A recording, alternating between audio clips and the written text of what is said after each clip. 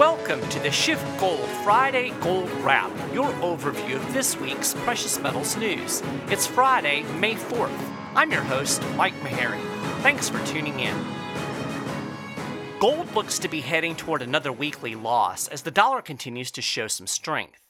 As I record this podcast, gold is trading at $13.1060, silver is at $16.46, and the silver-gold ratio stands at 79.84. The Labor Department released its April jobs numbers this morning. The U.S. economy added 164,000 jobs last month. That came in below the 188,000 jobs economists expected. But the headline you're most likely going to see is that the unemployment rate dropped to 3.9%. That's the lowest level since December 2000.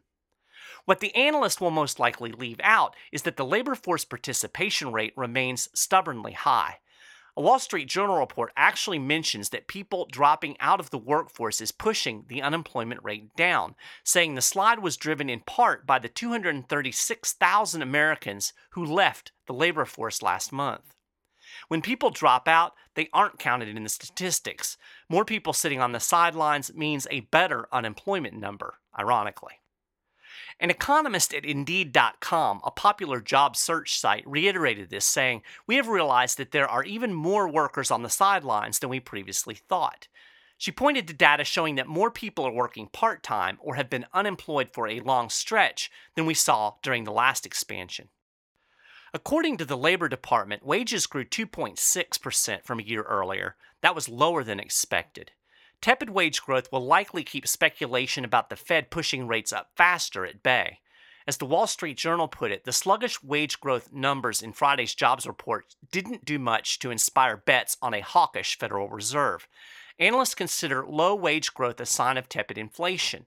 A year-over-year increase of 3% in hourly earnings is considered the tripwire that could prompt the Federal Reserve to raise its benchmark interest rate more aggressively than it has signaled. The Federal Reserve finished up its May meeting this week. As expected, they held interest rates steady, and most people interpreted statements coming out of the Fed as pretty much status quo. There aren't any signs that the Fed will move to ratchet up rates more quickly. In fact, there was a statement about inflation that was pretty interesting. They used the word symmetric in reference to inflation.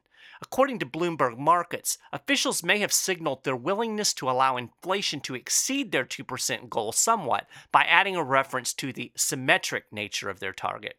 In other words, this could signal a willingness to have flexibility in terms of this 2% target for inflation. Since the Fed is using a 2% inflationary target as an absolute trigger for rate hikes, yesterday's statement signals a broader interpretation of inflationary pressures, giving them more flexibility. And of course, the Fed wants flexibility. I think they know they're playing with fire in pushing up rates. The economy simply can't handle higher interest rates. In an interview on CNBC Futures Now, Ron Paul called the Fed the plunge protection team. He's right. The central bankers don't want to be held to that 2% inflation target. They know inflation is going up, but they also don't want to have to push rates up too fast. So they're creating some wiggle room. By the way, Ron also said the stock market is destined to go down, perhaps by as much as 50%, even if the Fed tries to keep the air in the bubble. As Ron put it, eventually the markets rule.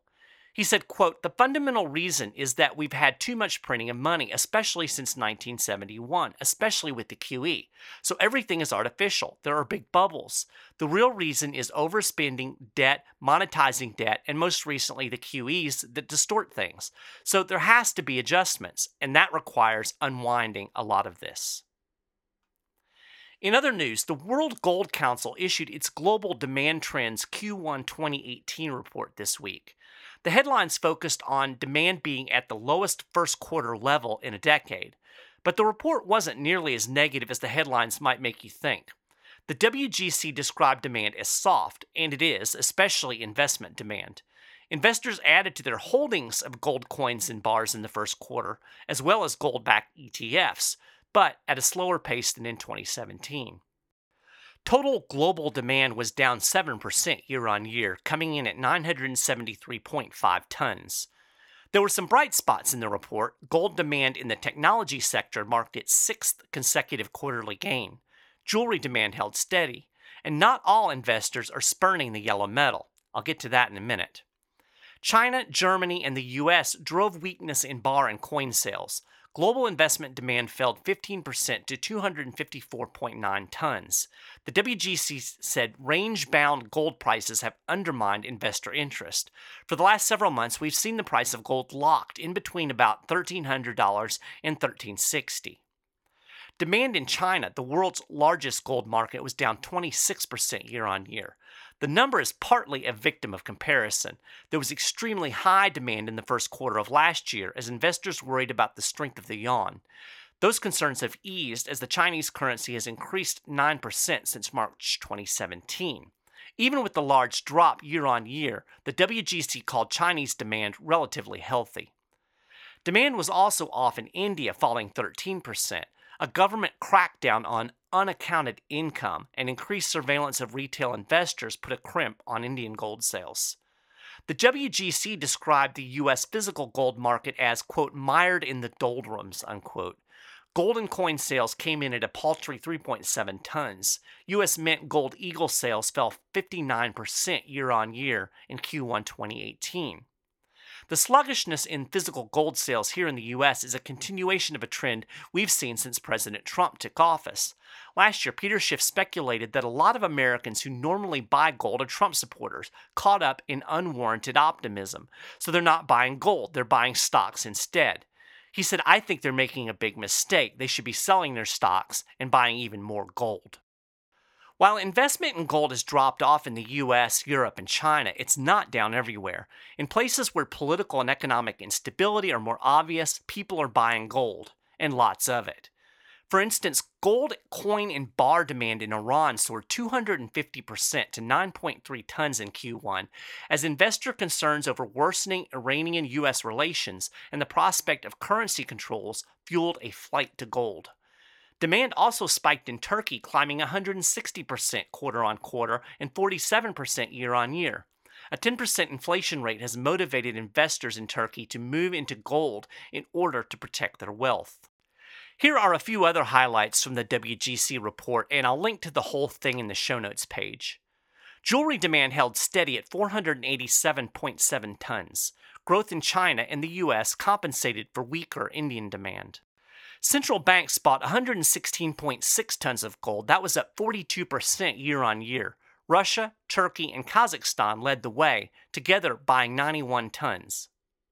Technology demand rose 4% to 82 tons. It was the sixth straight quarter of growth in the technology sector.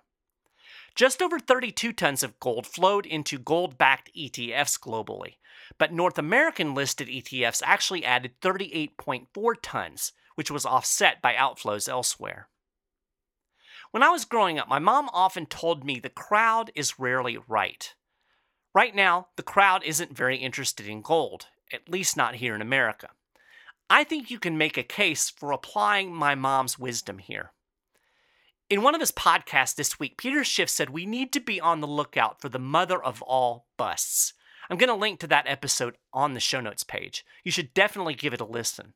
We're now in the second longest recovery in history, and I'm using air quotes around recovery here because, as Peter put it, it's not really a recovery. It's just a bubble masquerading as a recovery. At any rate, technically speaking, the Fed has been able to engineer the second longest recovery in history.